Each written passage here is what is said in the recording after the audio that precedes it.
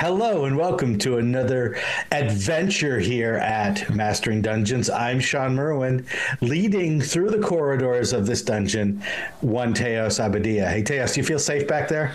No, not after this weekend because I ran Shadow Dark and it was a bloodbath, murdering everybody with a level 0 gauntlet. And so on a future show, we'll have to talk all about that and what I learned because I'm still learning from the experience and the trauma. Yep. Yeah, in our main topic today, we are going to take a step back from that wonderful game, and we are going to talk about world building. But obviously, in this segment, we like to do our listener corner. So let's hit those tweets and toots and missives and emails, starting with Graham Ward via our Patreon Discord. What are the best ways to support faction interplay from both a system and a scenario perspective? What have you tried that got players invested and active in their relationships to the campaign's factions? Cool. And yeah, this is a toughie. The first thing that I like to do is figure out my group's tolerance for the world and things happening outside of their small bubble. See, that's why you're a nice DM, because you immediately are like, what do my players want? Versus my first question was, what am I trying to do as GM with factions? So that's fun, but continue. I just wanted to add that such a different perspective. Yeah, well, it's the same thing. It's just from two different directions, right? Yeah. One is, what's the range I'm working within, and I want to push them to where I want to be. Yeah. But that push needs to be controlled. It needs to be experimented with. If you just jump right to what you want, maybe it's fine, and maybe they'll just jump right there with you. But they might not. But if you know that they're not quite there. So what do I mean by tolerance? So if their tolerance is low, it means that they want to be the main drivers of the action for the most part. Mm-hmm. And they don't care much about what happens outside of this path that they are looking toward. Doesn't mean a railroad. It just means that they are going after these goals, and what's between them and their goals is what they care about. And so if they do care about what is in their path, or what's slightly down the line, they might not care about the machinations of factions until those factions are in their path. So what I like to do then is keep the faction number down, or at least the number that I'm working with. I'll have one faction who the characters are working with or working for. So they care about them because they are providing the goal, or they are in alignment with the goals of the characters. Mm-hmm. Faction 2 will be the enemy. They are the ones working against the characters, and the characters either know that or are about to learn that. And maybe I'll add a third faction that's sort of a wild card. I can use it in different ways. Mm-hmm. If I can keep them interested, most players that I've dealt with over the years, if I can keep them interested in 3 factions, I think I've done my job. Now, it's best then to have a faction represented by an NPC, maybe just one. Yeah, put a face on it. Who can then speak for and react to the characters in a way that the characters will know exactly what that faction feels about them. Oh, the leader of the Harpers in your area is this NPC. If they're mad at you, the Harpers are mad at you. If they love what you're doing, the Harpers love what you're doing. Yeah. Right. Keep it simple. And just to make that, go ahead. And I added a little example of, like, if you think about the D&D movie, right? If you view the Harpers through the lens of the main, Chris Pine's character, right, who is kind of has left the Harpers, right? They do good, but I couldn't meet those standards, and here's how I see that group, right? And that's a very different lens than if you choose a dyed-in-the-wool Harper who's super excited, or I'm always assuming different identities spy kind of Harper, right? So you can hit that choice of who your face is will be the window into the world, even if it is a slanted window into the world, which you get to control. And that's what you can do if your player's tolerance of things going on out there is high. Yeah. Then you can start having people within a faction or representing a faction be at odds with each other. You can deepen that world. You can deepen that story. You can bring in those elements that may not affect the characters directly at first, but show the rise and fall of things outside of their story. And you always want to try to loop it back into their story if possible. But then you have a little bit more room, more tolerance. So what were your just overall thoughts? Yeah, so I tend to start thinking of it in my very selfish way of like, what do I want? Why am I putting a faction in here? And what's the point of it, right? And sometimes you have these high goals like politics and whatever. And that's where absolutely like you need to ask yourself, do my players, are they even going to care? Are they even going to get involved in this? Because a lot of times like, Game of Thrones intrigue sounds so fun when you're reading the book, but really trying to get players into that. And there are a lot of things that are easy to stumble upon. Like if each player is a different faction, that's hard unless you really let the world play off of that. And 13th Age is what I'd go to as a go-to for that, because 13th Age shows you how to make these stories ratchet between factions. And another game that does that is Arcanus, right? And we had the Living Arcanus organized play program during the 3rd edition days that did a really interesting job of creating factions where, one party of adventurers could be at odds in the final scene, really like emotional about what should be done as a choice and fighting each other, PvP kind of things even, right? It could go to that extent. Yeah. Marker Heroes you worked on, or the Eberron campaigns had some factions. Yeah. Cedric Expeditions was the one where it was one campaign, but it was actually 4 campaigns.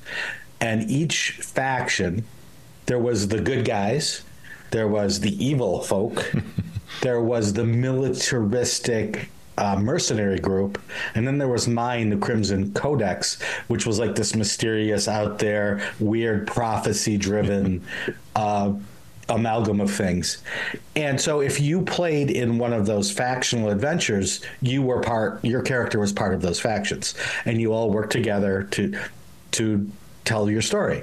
But then you could have an adventure, a special adventure where different faction members could play together as a party and go off and do things. And what we learned very quickly was when you do that, even if you don't set the characters directly at odds, players are going to find a way to make their own tension.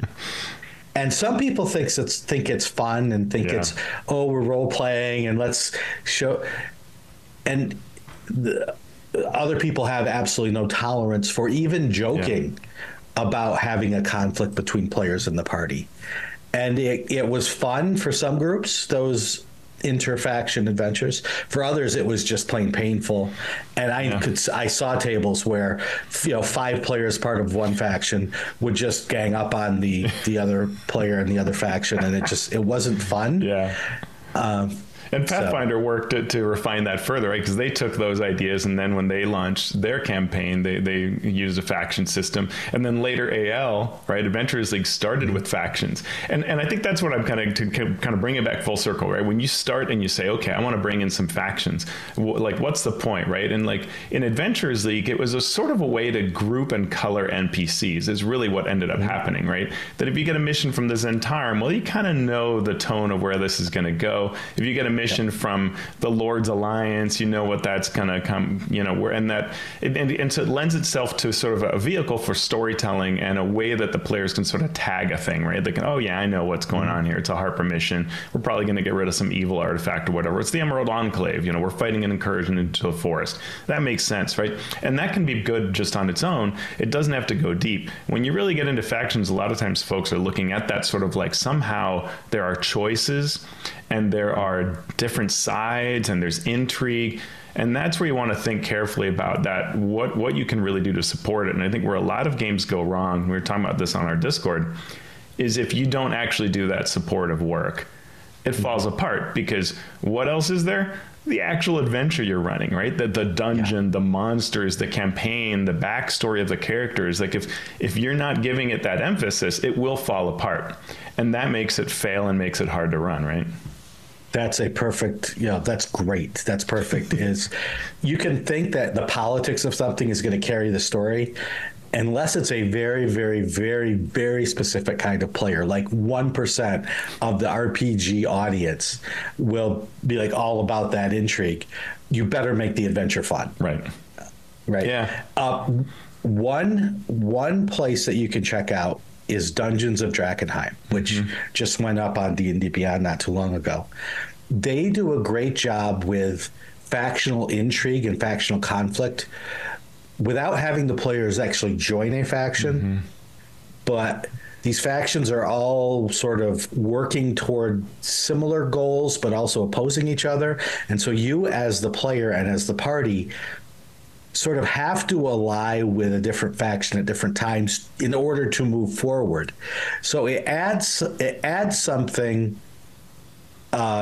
factional to the campaign without it brings it in front of the players really well.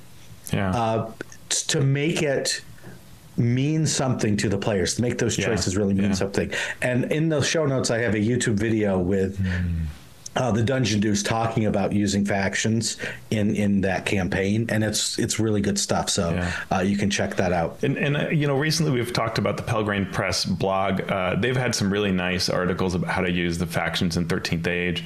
Another thing I'll share just really quickly is when I ran a Dark Sand campaign as a home game one time, we went to the city of Ram, which is full of these sort of like noble houses fighting one another and contrast with the kind of loose government.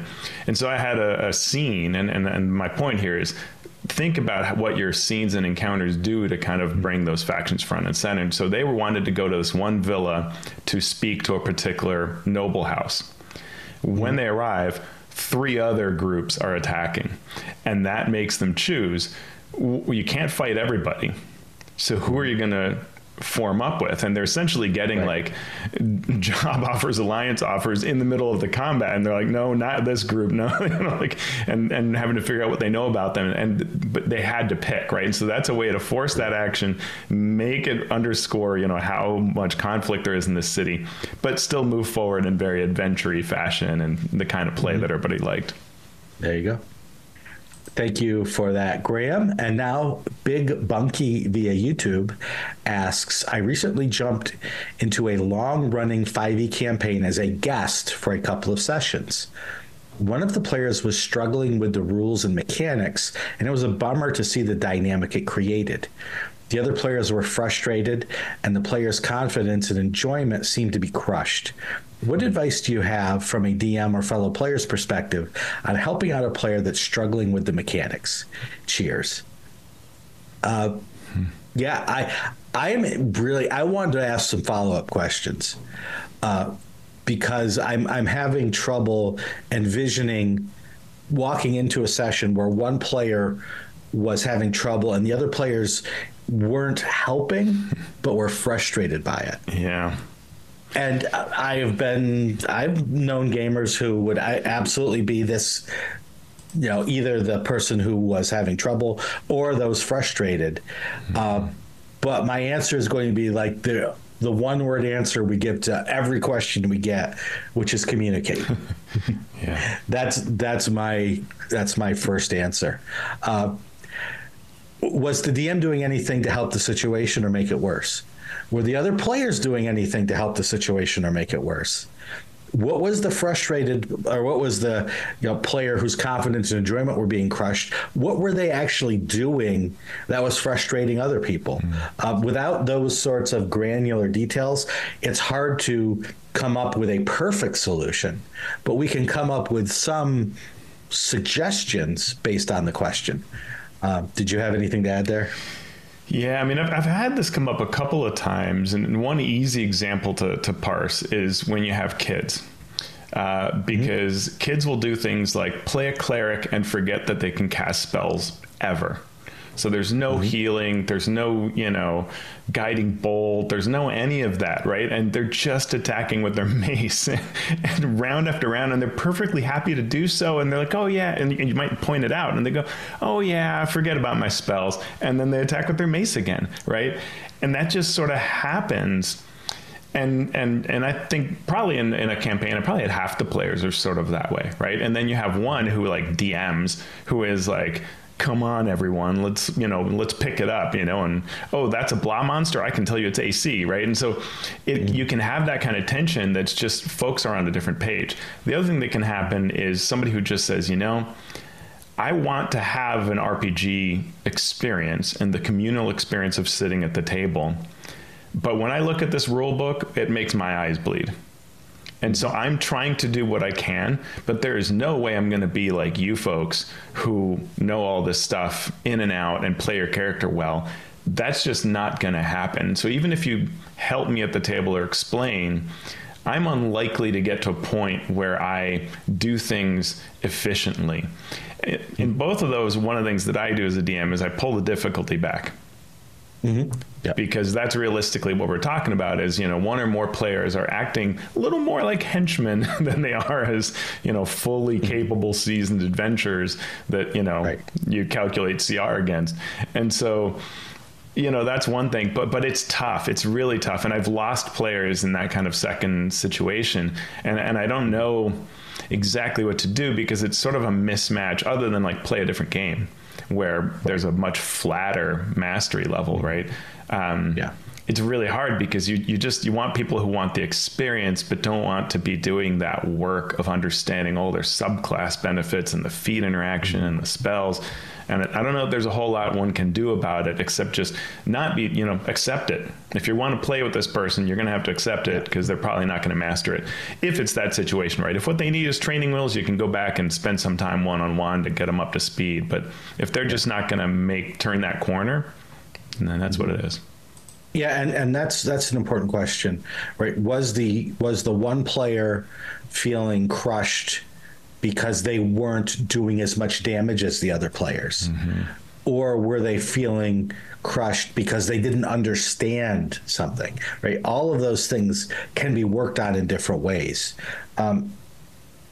What I would do is make sure that the player who's confident and enjoyment were being crushed understood the one thing their character's best at. Mm-hmm.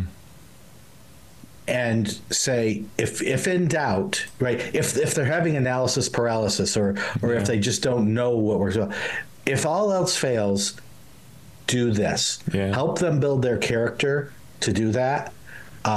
Take away all the choices. Take away all those things that are causing play to not gel. And just say, for right now, hit it with your sword as often and as hard as you can. Yeah, and maybe it'll be great. One of the things that happens, like I think a very sort of fascinating, hilarious, many words could be used here, aspects of 5e's design is the design of the warlock. The warlock appeals to a broad range of folks who often come to it with the pact, the story, the whatever. And then it's really complicated. Right? Like the mechanics of it, especially certain builds, are really complex and you really want to understand all these things and there's so many parts to it. That's a terrible class to pick if you're that kind of player.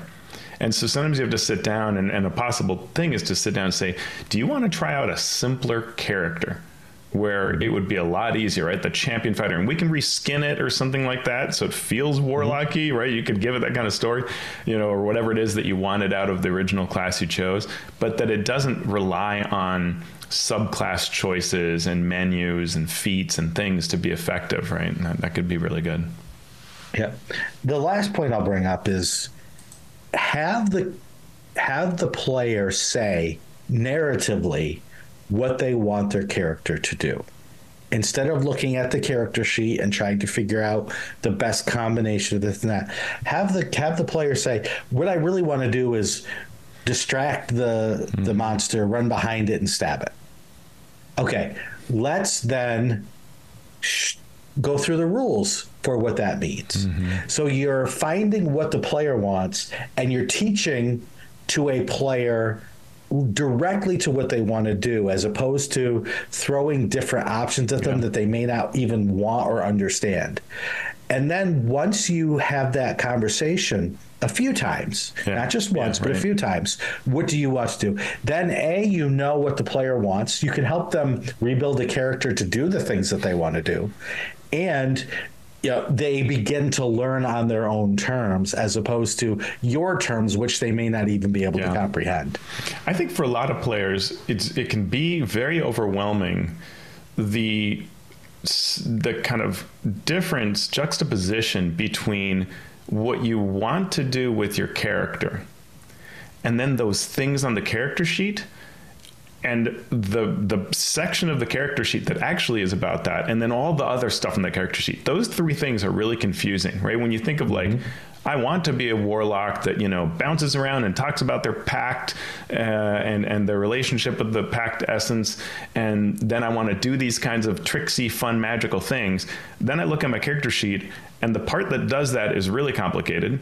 And then there's all these other words surrounding it, and I get completely lost. And so maybe if that is the kind of situation, you might be able to kind of recreate the character sheet, like make essentially power cards, right? That are like, here's your at-will stuff that you do.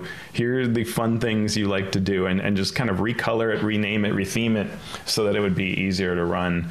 Yeah. And also so that you can say to them, like, and then forget about all that junk and just do what you, like you were saying, say what you're trying to do, and we'll work with it. But you want to have some solid options, right? Like at some point you got to do an attack action. What will it be? It'll probably be this or that. And once a fight, do this thing until you run out. Right? Exactly. Awesome. So thank you for those questions. We look forward to your questions in future episodes. Now we're going to get into our news and commentary section, and I want to start with a personal plea, if you will. A project that is near and dear to my heart right now that we are currently working on is called Surviving Strange Hollow. It will go to Kickstarter on Tuesday, March 5th. And you can become a VIP by going to get.accidentalcyclops.com. That's the publishing company that's working on the project. And it would mean the world to me if you would at least check it out. And we're actually going to talk about world building in the second part of the show. And we'll bring up Surviving Strange Hollow as well as some other worlds and other projects that Teos and I have worked on to look at world building. But we're going to get right to the news and commentary now, starting with sad news if you speak or read or use Portuguese in your D&D games. Teos, what's the news there? Well, Wizards announced on the D&D Beyond site, where apparently all announcements now take place, that the company will no longer print products in the Portuguese language. And the biggest impact of this is Brazil, which, if you look at a map, is quite large. Also, if you follow historic trends, there are a ton of gamers in Brazil who play. There's certainly some in Europe as well, but there are a ton of active gamers in Brazil. It's a long-standing group there that has been active in organized play of all kinds and D&D organized play. So it's really a huge shame from that perspective. And D&D at least did a nice part in it, that they tried to speak to the why of it. And they said sales have not kept pace with rising costs. And they're going to print 3 planned books that, when I say these, you'll go, oh, wow, they're behind. Fizzbands, Radiant Citadel, and Dragonlance. So they had planned on doing those. Those must be in progress of being translated, printed, etc. So those will come out, and then that will be it. D&D is currently printed in the remaining languages of English, French, German, Italian, Japanese, and Spanish. And as you can see from that schedule, not all countries get things at the same time. That was something that they tried to do before. And in fact, they took the license out of the hands of Gale Force 9's contractors and kind of took it on with this idea of, we're going to print everything on the same schedule. That doesn't really seem to have happened.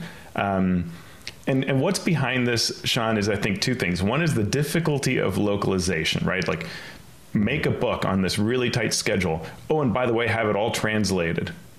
That's a really tough goal. Second thing is, make a $60, $70 product in the US that somebody in Brazil is going to buy. when their economy, that means that's like a sixth or more of their monthly income to buy that book, right? So you're replacing all kinds of things that a person needs to spend money on to buy that.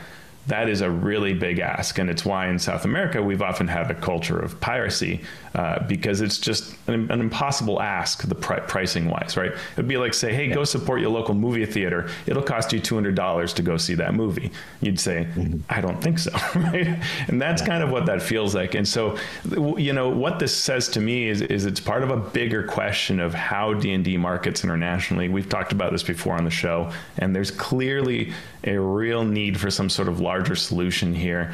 Step one, I would say, is basic rules should be free, which they already are, but translated and available on D&D Beyond to start drawing people into that concept of being part of the ecosystem and think about buying smaller things for it if they're already using the free rules. But the larger question of selling things, you have to figure out how to break down that difference in economies. Yeah. Yeah, I can't say it any better than that. Well, it's out of Brazil, but it's on Broadway, or it's on off-Broadway. The first ever officially licensed theatrical adaptation of D&D will open off-Broadway in New York City on May 5th. Wow. What is this? This is called the 20-Sided Tavern. It will be set in the Forgotten Realms, and the audience will get to make decisions. So no two shows will be alike, and audience members may also get brought up on stage to test their ability scores. What do you think, Teos? I think that's great. I looked up the article, which we link in our show notes, and it sounds like a lot of fun. I want to go to New York City and have an excuse to watch this show because that looks great. Yeah. There have been a few plays that have brought D&D in. During COVID, the local college did, what is the name of that? Something monster. Yeah, monsters. She kills monsters. She kills monsters. She slays monsters, something like that. Yeah, and they did it online. Oh, cool. When COVID, and it was really cool. It was really. It's not a funny no, it's play. I mean, it's got some serious dark, but there are funny parts to it. I'm interested in we always talk about D&D movie and the D&D TV show, but how other parts of our entertainment and our media use D&D is interesting, and this being a licensed Yeah, project. That's what makes it like She Kills Monsters is unofficial, and it's obvious. It deals with Orcus and things like that, and not that Orcus is solely D&D, but it deals with very obviously D&D properties, and it's great. There was a production that ran here, and my daughter was in that, and I helped the local group with that. It's super fun. But this is truly like we are licensing the ability to do this and making it a real off-Broadway production, and so that would be great to go see. Yeah, it would be. Road trip, Teos. Road trip. Here we go. Next, second edition is coming of which game? Star Trek Adventures. Yes. This just came into my email like an hour ago. I went to the Modiphius site. I have not seen it anywhere else, so you're getting it secondhand first here. They are making a second edition, and it says, while Star Trek Adventures second edition's core mechanics have been streamlined, they remain fundamentally the same as the first edition, so a 2d20 system. It'll just have snappier and smoother play. Combat, ship management, character creation, and complex task mechanics have all spent some time in dry dock and have been upgraded to the latest Starfleet protocols, refined, refreshed, and ready for your new explorations. So we're going to get an update and a streamlining of this 2d20 system for an authentic Star Trek experience. It will still be compatible with 1E supplements and books, according to this email. And also, adding to the worlds of Star Trek you can play in, you can already play in many of the worlds, including Lower Decks. If you're a fan of that cartoon, you can now also include Star Trek Prodigy and Star Trek Strange New Worlds as part of your play experience. This is all coming to you for a premiere at Gen Con this year, which is a very short turnaround, so they must have been working on this a while. And in the fall, they will also launch a new starter set with much more to follow. Very cool. And you've written for Star Trek Adventures in the past, which is awesome. I did. It's a fun game. If I was going to say anything about it, I would say, it needs to be streamlined a little bit. And so here we go. We'll see how changes to the 2D20 system, if it's really changes to the system or just changes to how they're using the system, which would mean it's still compatible with previous products. Yeah. Let's jump into some creator and crowdfunding news, starting with the Diana Jones Award. They are now accepting submissions for the Emerging Designer Award. Are you an emerging designer or do you know one? This program focuses on amplifying the voices of up-and-coming designers with a focus on creators from marginalized communities. You can either nominate yourself or someone else before midnight of April 2nd. We have a link to the form and a link for more information about this award. Yeah, very cool. Tell us about Schwalb Entertainment, what they're up to. Yeah, well, Rob has released Shadow of the Weird Wizard, which is the sort of less gory, dark, gross version of Shadow of the Demon Lord, which we talked about on the show and talked to Rob about. And it's I'm hearing great things about it. I backed this. I have the PDFs. I have had zero moments to look at it. So I'm going to have a trip soon, and that's one of the things that I'll be reading on the trip. But if you did not back the campaign, you can get the PDF as well. So you can go to schwabentertainment.com. You'll see all the links there. It's on drive-through, so you can take a look at that. And we've already had a couple people say that we should talk about this on the show. I want to wait till everything is delivered from the campaign, but that sounds actually absolutely awesome because we have learned so much from the design of Shadow of the Demon Lord and comparing that to 5e. I look forward to learning a lot from this game, both as a GM and a designer. So, yeah. Absolutely. We also have 5 new classes for an old school basic game. It's called BX5. Raging Owlbear has a Kickstarter. They're simpler 5e classes in the basic and expert D&D style. They might be slightly weaker in power deliberately, but they're still fun and they're easy to run. So that goes back to the question we had earlier. So the goal is excitement over the cool thing you get each level rather than getting lost in a bunch of features. That is on Kickstarter until March 20th, and it has not hit funding yet, so it could definitely use your help. Yep. And last but not least, Teos, I will let you bring this home. Yeah. This is, something we were going to try to cover last week, which is just the reporting that Ian World did on Evil Genius Games. And we're not going to talk about it in detail because we're not close to it, though we know people who are. But Ian World did a really good job of doing their own investigative reporting and interviewing employees, a number of employees from Evil Genius Games, both current employees, staff, owners, and people who had departed, and on how a number of employees have left, and they've made accusations about a number of problematic and abusive work environments, not getting paid, an emphasis on crypto, AI, and selling customer data. So our hearts go out to every employee affected by this, and freelancers who've had this situation at either Evil Genius Games or other places. You can read the full article. It's a really impressive read, difficult at times. And good. I mean, this is the kind of spotlight we do have to shed sometimes or shine sometimes on problems in the industry so that everybody else gets it again, that this is not okay to do these kinds of things, right? And so, hopefully it brings some improvements to our industry. Yeah. The only thing I'm going to add is, in addition to, our hearts going out to the employees and those people who have the unicorn of a full-time job in the role-playing game industry, only to have the horn torn off of that unicorn. It's a sad thing to see, but it also shows that this is a complicated business, because originally we were reporting on Evil Genius games because of what Netflix did to them, right? And there was the outpouring of support for Evil Genius and how dare this big company do this thing. Great. And we also have to remember that there's always something going on behind the scenes that may or may not be what you expect or what you would want.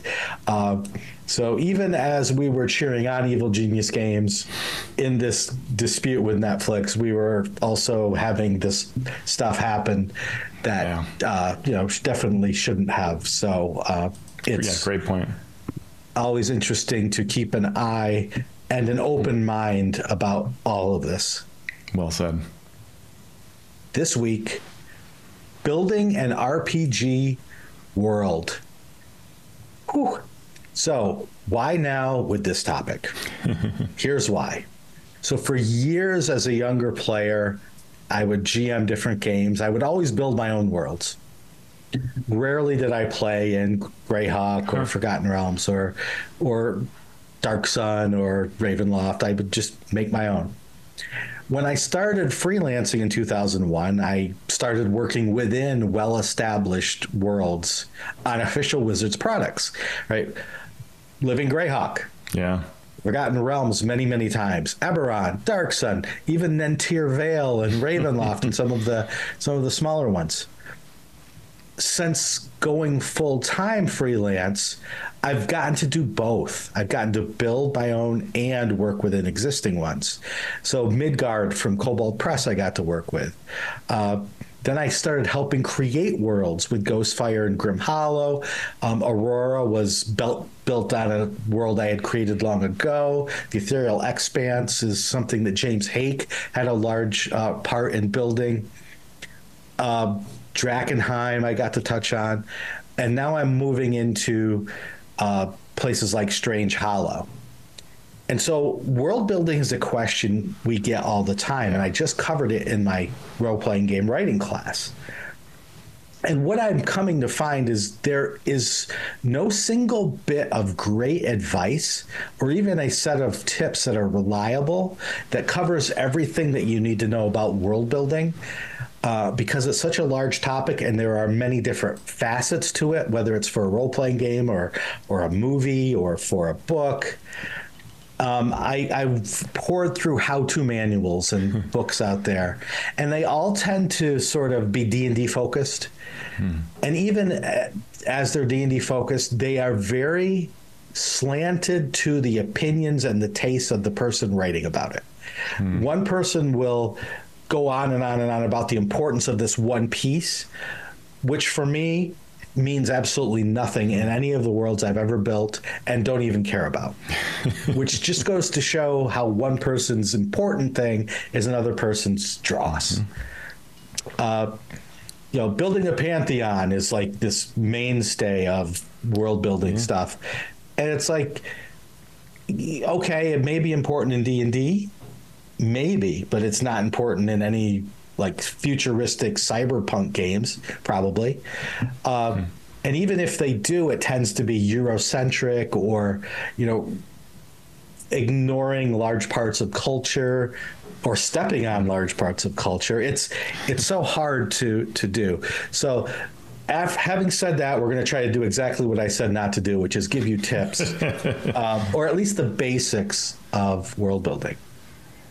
What do you think, Teos? I think it's super interesting. I'm very attracted to this topic. I remember one time I was asked if I wanted to be on a panel for world building, and I thought, no, because it isn't a thing that I've truly done, other than when I was much younger. And like you, I've spent most of my time, especially recently, working with other people's worlds, and because of that, my skills have been how to understand what the objective was, cut through the clutter of what's often in source books, and figure out how to make it good, right? So that it's fun and feels real.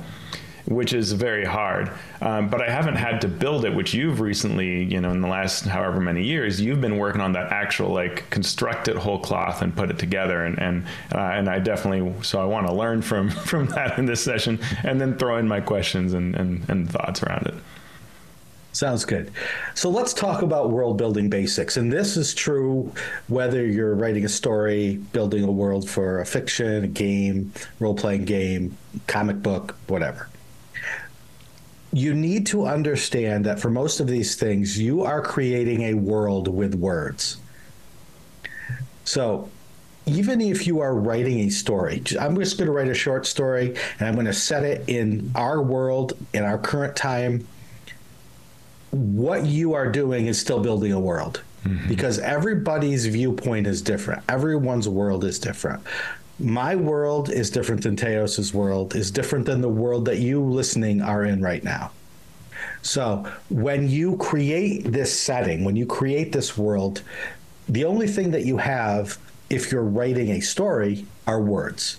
If you have comic books or movies, you can use visuals, which are super helpful.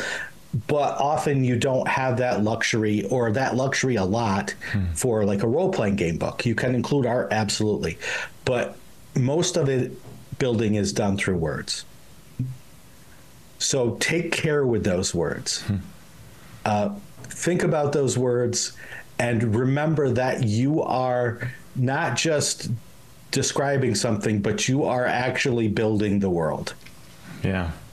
So are you saying then, how does one care for the words? Is it by thinking about the audience? Is it by, like, how do you shape that?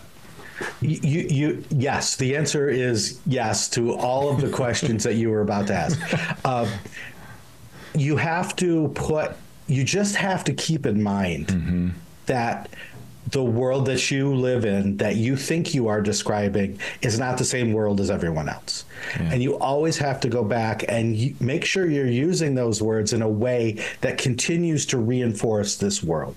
The next bit of advice is good, but not. And not about the advice we're going to give, but the advice that's given to writers, which is show, don't tell. For beginning writers, this is great advice. It helps reinforce the fact that you want to draw the reader in, and it's often better to draw the reader in by showing a point rather than telling a point. Because showing draws people in, where telling can keep people at a distance. Yeah. However, the more advanced you get in your writing, the better advice is don't show and tell. Because sometimes you have to tell.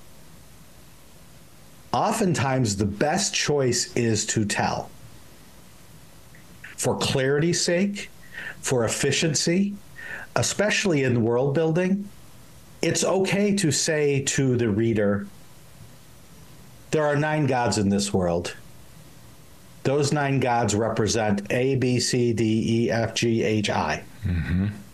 Boom. Now the reader knows this, and you can build from that, going on to now show.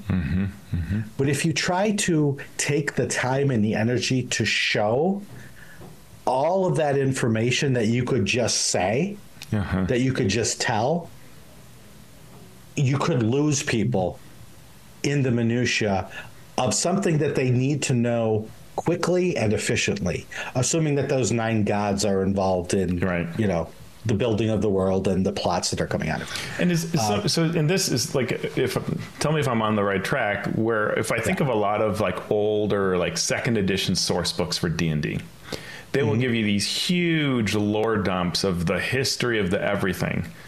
And to me, that's where I would love to replace that with just give me the key things that I should do with these factions or entities or whatever.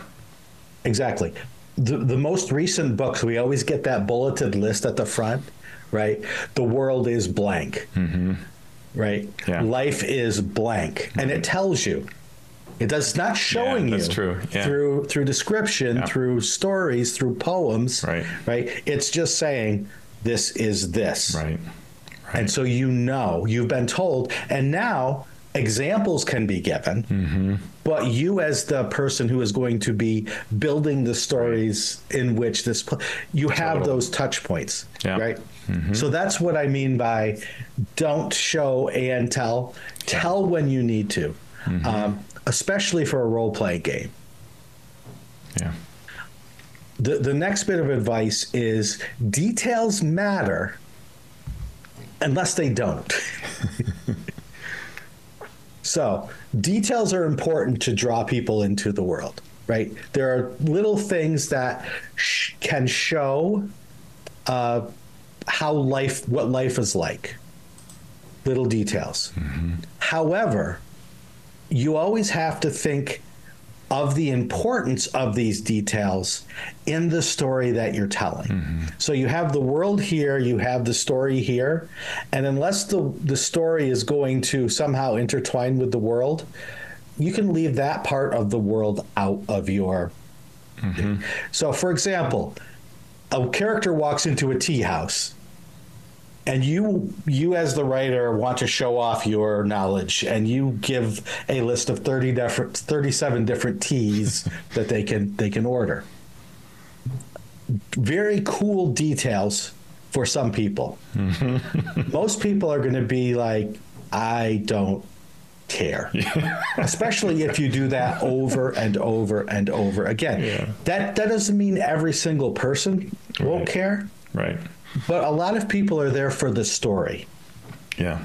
So unless later the tea that they chose becomes an important part of the story, then leave that out. Two choices, right? Johann the Bard likes these two types of tea, and they have trouble deciding between the two. Okay, it's a couple of small details. You're characterizing Johann as someone who has trouble choosing. You're doing work there. You get the details, a couple details. So details matter, but if they don't matter, don't put them in. And knowing whether they matter or not is your job in the long run. Yeah, that's cool. I like it. Okay. Along those same lines, reality matters unless it doesn't. So verisimilitude should be a guiding factor in your designing of a world up to a point. You have to decide, are the rules of physics going to apply? Are the rules of geography and sociology and linguistics, etc., are the things that we know as a society, as scientists, as philosophers, is it going to hold true or isn't it? To what degree do you need to make the world real? If you break away from reality, does doing so make the world and the story more interesting or just confusing? Right. So those are important things you have to decide. Are you going to be very scientific in your meteorology and geography? Right? There in our world there aren't any swamps next to blank. But in this world there is. So this world is terrible. Right? Yeah. How many times have you heard a player say that? Probably not often. So for the most part, it doesn't matter to the reader if your world is scientifically correct. Now, if you blatantly break the law of gravity, there needs to be a reason why, because we all understand that things fall downward toward the larger mass. Right. So if you break that, then there should be a reason, and it should be important to the story. Well, it's funny you say that, because when you talked about breaking rules, the first thing I thought of was Crouching Tiger, Hidden Dragon, and how it captures that beautiful wushu concept of like you can bounce off walls and spring up a wall and do these amazing flips and soar through the sky and fight on bamboo trees. And that's so beautiful, right? And so evocative. And now it's part of that setting. And once you buy into it, you're totally there, right? Then it makes sense. Yep. And then if it's a role-playing game, your rules need to apply to that. Yeah. And the final bit of advice and warning I will give is other tips I've seen, world building tips, are often derived from looking at how Tolkien built worlds, or how George Lucas built worlds, or how Gene Roddenberry built worlds. And the worlds that they built were not built for role-playing game support. Right? The world they built was for fictional support and movie support and television support. Yeah. So if you fall back on the world building for other media, you may be missing stuff that you need for building a world for a role-playing game. Yeah, it's a great point. So if we jump forward now we're going to talk about world building for specifically for a tabletop role-playing game. While you're building the world, you always have to keep in mind the rules of the game that you're building it for. What do the rules themselves tell you about the world? And how much do you need to change the rules by going with the type of world building that you want to do? That should be your tent post, keeping in mind. If we're building a world for D&D 5th edition, there are some assumptions. Right. Survival after 3rd level is hard to challenge when you can cast Goodberry and you can create water. So that's going to, unless you plan to change the way the rules work, determine your world building. What's a different game that you can think of that might change the way worlds are looked at or worlds are built? I mean, recently, one that brings me just recent discussions that we've had around the lethality in, say, Blade Runner, right? Like that, I was surprised there wasn't more emphasis in the game on sort of the medical system that you would have to have for Blade Runners. If really every time you go out, you could get a critical hit and end up in some serious trauma case, there should be like medevac rules and remote action rules for how you participate from the hospital bed and things like that, right? And we talked about Alien, right? The game Alien recently, and sort of that being built on first one particular story. Yeah. When I open the game and look at it, and I see the history that is supposed to be behind the game, it sort of doesn't match, right?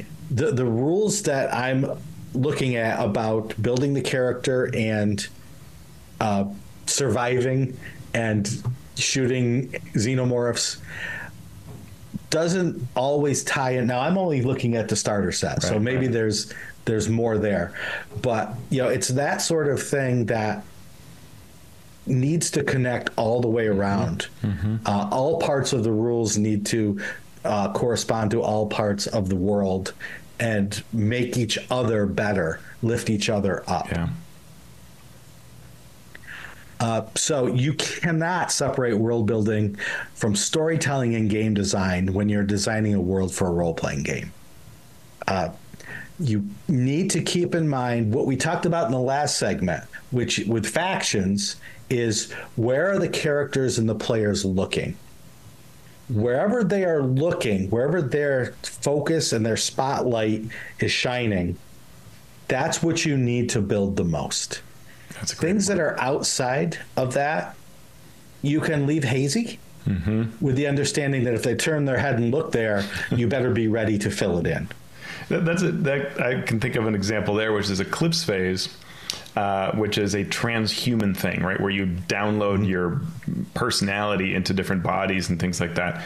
It has this world of megacorps and whatever's and governments, but that stuff's totally on the periphery, and you're working for this faction doing stuff. And so that's a great example where, there is a chapter that talks about that, but it's not the focus of the game. And so it is left a little hazy, and it's not a part of your adventures. Versus in Shadowrun, as technology, Renraku, right? We Seder Krupp, we learn to memorize those because that is front and center. They are the powerful entities driving everything and often behind the scenes of any particular adventure. So you got to know them, and they have to be there explained.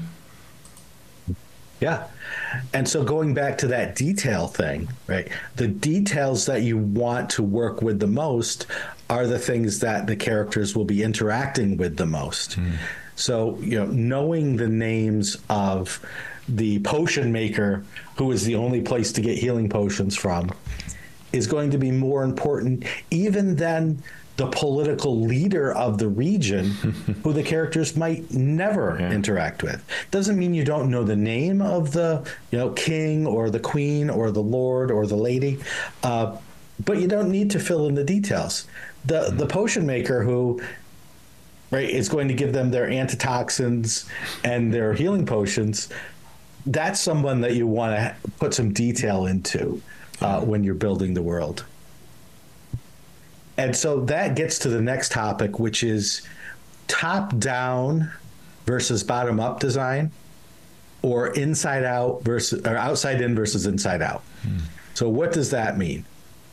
It means bottom-up is where you focus on only the things that the characters are going to interact with first at the micro level. So if they start the adventure in a tea house, you want to know the name of the tea house, who works at it, those things that the characters are going to interact with. You don't need to know the trade routes of the 7 kingdoms. Right. You might not even need to know the 7 kingdoms. But you need to start at that bottom, at that inside level. Can I just start to say, work your way out? It's hilarious. Merrick Blackman's been doing a bunch of blog entries about old classic adventures, and some of them, especially in the Immortal series, do this where they will tell you all of this backstory, none of which you get to really use in the adventure, or most of which you don't. And it's fascinating how they'll tell you, all these different empires and the whatevers. And that's great if you can figure out how to use that, but you may not use it in a particular adventure, and yet it's all kind of there. When I was running Living Greyhawk, my region of Keoland, I got an adventure in that I had to edit. And the first page and a half, so 2 columns, right? 1 column, another column, and then a 3rd column on the next page was the backstory of the villain. And it literally started 10,000 years ago, et cetera, et cetera, et cetera. And I thought, okay, this is a lot of information about what happened over these 10,000 years to this the big bad evil creature. It's a lot of information. Will it be relevant to anything that the players interact with? And the answer was not an iota, not one smidge of that backstory mattered at all to what the players had to do, which was basically march into the forest and kill this creature.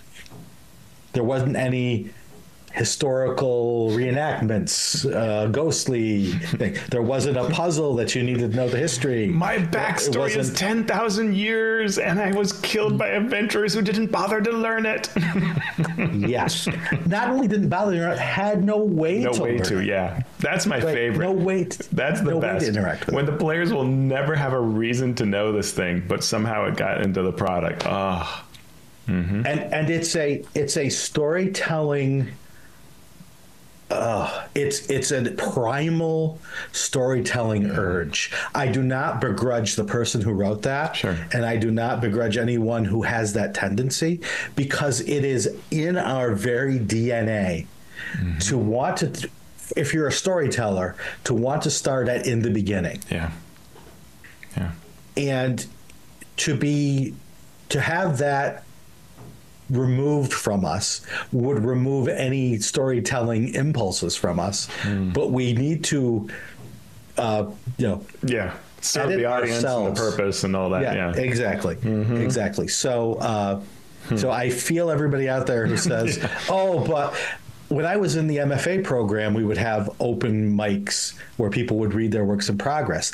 And I swear that at least 40% of the stuff that the fiction writers who wrote longer pieces or even shorter pieces would start with is like this biblical in the beginning kind of stuff. Yeah. Because you do need to create the world with words, but you need to create the world in which we are hearing the story. Yeah. No, I mean, I'm the kind of designer who, if someone says to me, like, hey, do something for, the Temple of Elemental, for return to the Temple of Elemental Evil, I'll go, great, let me go, brush up on the Battle of Emerald Meadows. Right. And it's like, why? But that is where my brain wants to go. And fortunately, over time, and with the help of good, kind people, I've learned, like, you may, if you want to do that, fine. But the product must serve the end goal of whatever it is. And probably you won't use any of that. You can use it to help you set the tone and the color so that it all links together nicely. Yeah. But, and that's something that we're going to get into in a bit is the tone and the atmosphere. And prompts for helping you build, which is different than the final product of the setting or the world that you've built. I want to add, you said a really nice thing that when you were at Gamehole last year and you did a seminar on world building, one of the things that I really liked from you and Joe Rosso talking about was the idea of top down, bottom up. The idea of, like, do you start with the cosmos and the gods, right? Like how everything was formed, right? That's way top. Or do you start with, here's this village and the immediate threats that the characters are going to deal with and what their life is like. And that's such a great, that whole, like, where, and you can do a bit of both, but those it leads to really different outcomes. And so it's important to think about what the point of the product is as to where you should start and how much time to devote on any of those. Yeah, and that brings around a great point, which is most of the time, top down versus bottom up is you're going to do both for a role-playing game because the rules themselves require you to do certain things top, whereas the adventure, the stories that the DM and the players will be going through require you to start down at the bottom. So what you are best served by doing most of the time is starting at the bottom and saying, all right, in this campaign, as the DM, I want to start this way. Or as the adventure designer for other DMs to buy and run, I'm going to start at the bottom and I'm going to build my way up until I get to a point where I have to answer an important question. Once I hit that point where I have to answer an important question, I will jump to the top, deal with that. Once I've dealt with that, I can see the ramifications of where it's going to come out with that in the story. Then I'll jump back to the bottom and continue till I hit another roadblock because I need to know what the gods are. Right. Okay, now I will do that. Now I need to know what the kingdoms are named. All right, and I will jump up and do that. But always thinking, when you're down here, working from the bottom up, always be thinking of the larger picture. Yeah. Then when you jump up to the larger picture, always keep thinking about how it's going to manifest itself through the details of the adventure and the micro settings that you're creating within the world. That's a great point.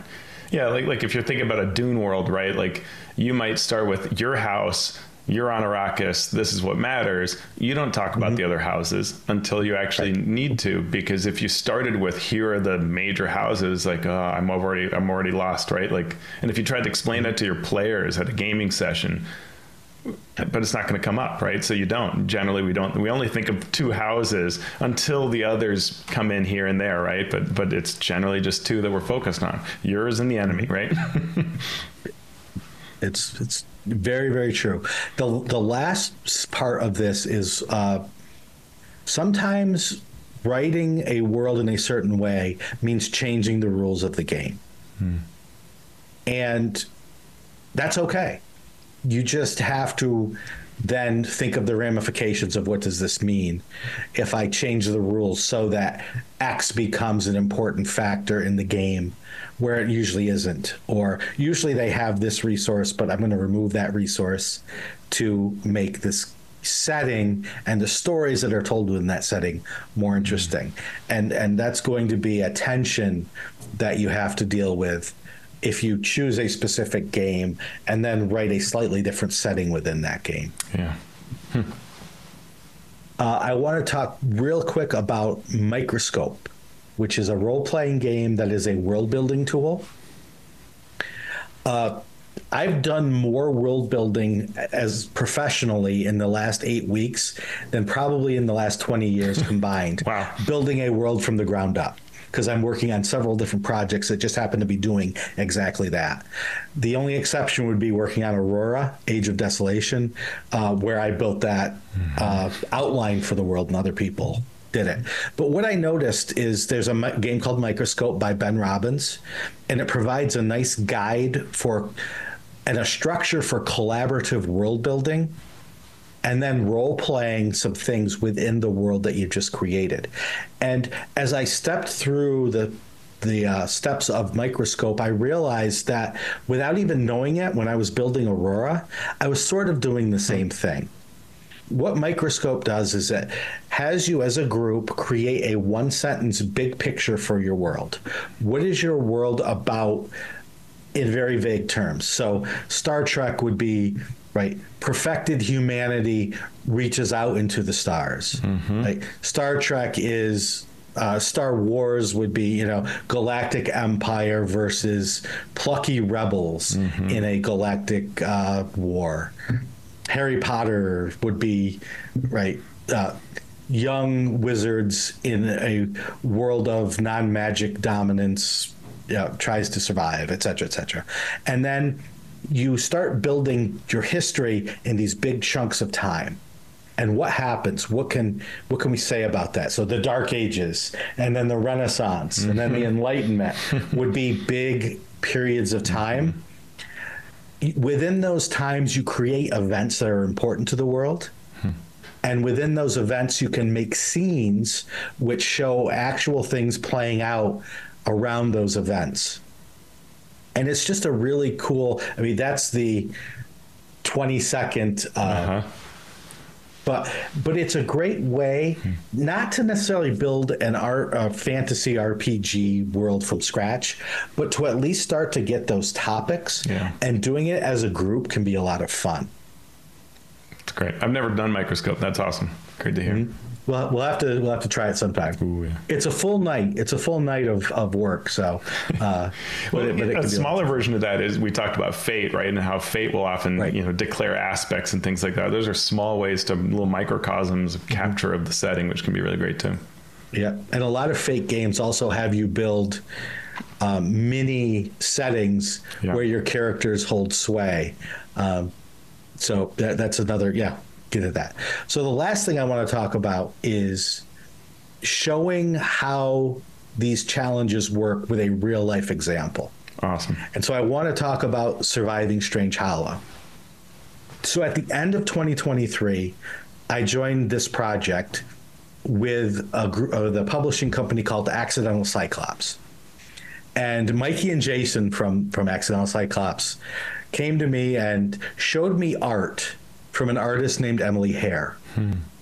Now, normally when you're making a role-playing game, you get the idea, you write the world, you write the rules or adopt the rules.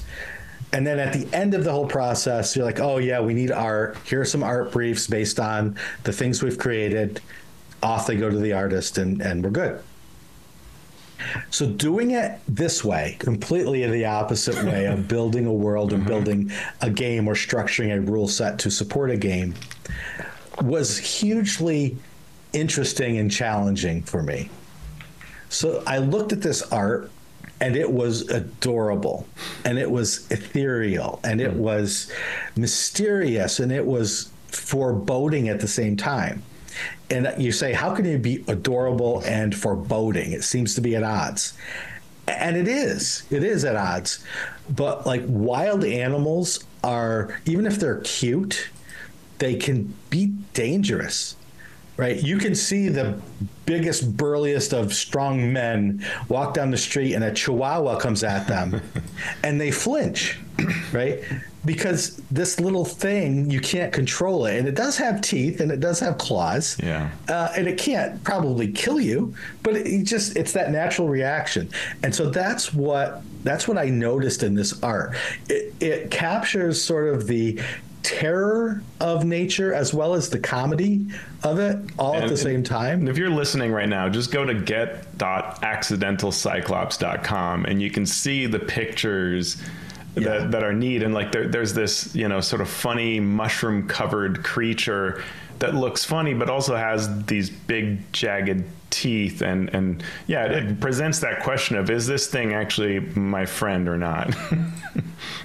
Yeah. And what is it? What can it do? If any creature has survived for this long, it has defenses. Right. And so what is its defense? And when it comes at you, all cute and hoppy, right? A little toad with a big mushroom on it.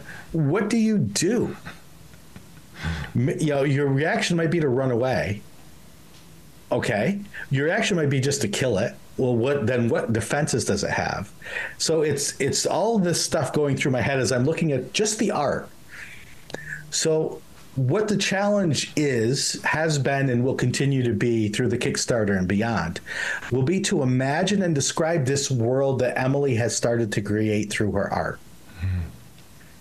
But as we've been talking about this whole session, what's just as important as capturing the artist's vision of the world is figuring out what stories and what challenges are going to resonate with game masters. What are the players going to want to interact with, and what should the results and consequences of those interactions be? Choosing to set it with 5e rules automatically means certain things. So we have to take that into account as we build the world. And so what changes are we going to make to 5e rules to capture sort of the survival harshness of this realm, along with the comedy of it, along with the sort of goofiness of it, the sort of, I think of it as like Heart of Darkness on this side and Monty Python on this side, right? And those are two completely opposite things, right? Apocalypse Now, for those of you who watch movies and don't read books, right? This sort of going into the unknown, and it's not good, versus the comedy of these cute little creatures are probably going to kill you in one way or another if you're not very, very careful. It's the killer bunny. Yeah, right. Right, but more serious, while still keeping the sort of goofiness of it. So all of that is in progress as we speak, as we hired writers to write fiction based on this, and then we're going to meld the rules we already have with the fiction that they're writing and Emily's art, and sort of build this setting, as well as building the experience of gameplay that will come out of all of these different sources coming together into one coherent, I pray, if I'm doing my job well, product. I'm sure it's very coherent and very cool. I can't talk about what I saw recently, but I saw something you'd written and I loved it because it was vintage you hand it in, you're like, I don't know if this is any good or needs to be completely rewritten. And I read it and I go, Jesus. And I read it to my family because I'm like, look here are the words that Sean just put together for this concept. And it was so good. And it had to do with this kind of idea of like world building and things players can use. And it was so good. So I'm sure that this is great. I can't wait to see it. And you've got a lot of other really cool team members on this project too. So, yeah, we've brought in Ed Greenwood, Elisa Teague, Brian Steele, Dale Kingsmill, James Hake, and Aaron Roberts working on the fiction and world building side of things. And we're going to have more people coming in, but we have Dan Dillon, some of you may have heard of him, coming in to help out with the rules side of things, creating new rules and adjusting 5e rules to fit this. And it's going to be so much work, but it's going to be a work of love. And I'm just excited. My blood is gushing just thinking about getting a chance to work on this. So what I hope to do through Accidental Cyclops is sort of have a bit of a designer journal to both update through the Kickstarter and beyond, to sort of share this process and help people who may be trying to build something on their own see some of the pitfalls and some of the challenges and help them get over them. That's great. Well, I love the concept of world building. This was very helpful to me to think about it and talk to you about it. So thanks for that. And I look forward to seeing how you do the world building through Accidental Cyclops and the Surviving Strange Hollow project. So thanks, Sean. Thank you. And more importantly, thank you out there for listening. I hope this has been enlightening and entertaining in one way or another. And we want to thank specifically the people who support our Patreon. You can find our Patreon at patreon.com/masteringdnd. And to our Master of Dungeons supporters, thank you. To our Master of Realm supporters, you are in our show notes and in our hearts. And the Masters of the Multiverse, well, y'all get a shout out right now. We'll go from the bottom up this time with Chris Webster, Xavier Wozniak, Graham Ward, James Walton, Joe Tyler, Trace, Krishna Simone, Andy Shockney, Ross Sandberg, Chance Russo at Drago Russo, Vladimir Prenner from Croatia, Robert Pasley, Post Fiction RPG Audio, Mighty Zeus, Mike Olson, Falcon Neal, Sean Molly, The Micro Ant, Eric Mengi, The Mathemagician, Chad Lench, Jim Klingler, a.k.a. DM Prime Mover, Brian King, Chad Jackson, Sean Hurst, Ben Heisler and Paige Lightman, The Mighty Jerd, Nathan Fuller, Andy Edmonds at nerdronomicon.com, Seth Eckel, Darren Chandler, Evil John, Merrick Blackman, Steve Bissonette, Craig Bailey, Lou Anders from Lazy Wolf Studios, and Keith Ammon of The Monsters Know What They're Doing. Thank you. If you would like to become a patron, again, you can go to patreon.com/masteringdnd. If you get a chance, you can also give us a review wherever you listen to your podcasts or subscribe to us via YouTube. So, Teos, where can people find you specifically? Moi, you can find me at alphastream.org. Sean, where are you hiding? You can find me on all of the social media places at Sean Merwin, and the podcast itself is at Mastering D&D on all of those same places. And we're also on YouTube at the Mastering Dungeons YouTube channel. So we've built some worlds, Teos. What are we going to do now? You know, on our Discord, someone recommended the Delicious Dungeon anime cartoon on Netflix. It's wild, and I'm contemplating how I would write up that world. Okay.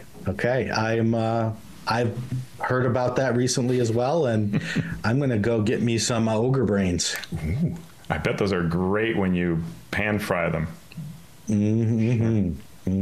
Just like Mom used to make.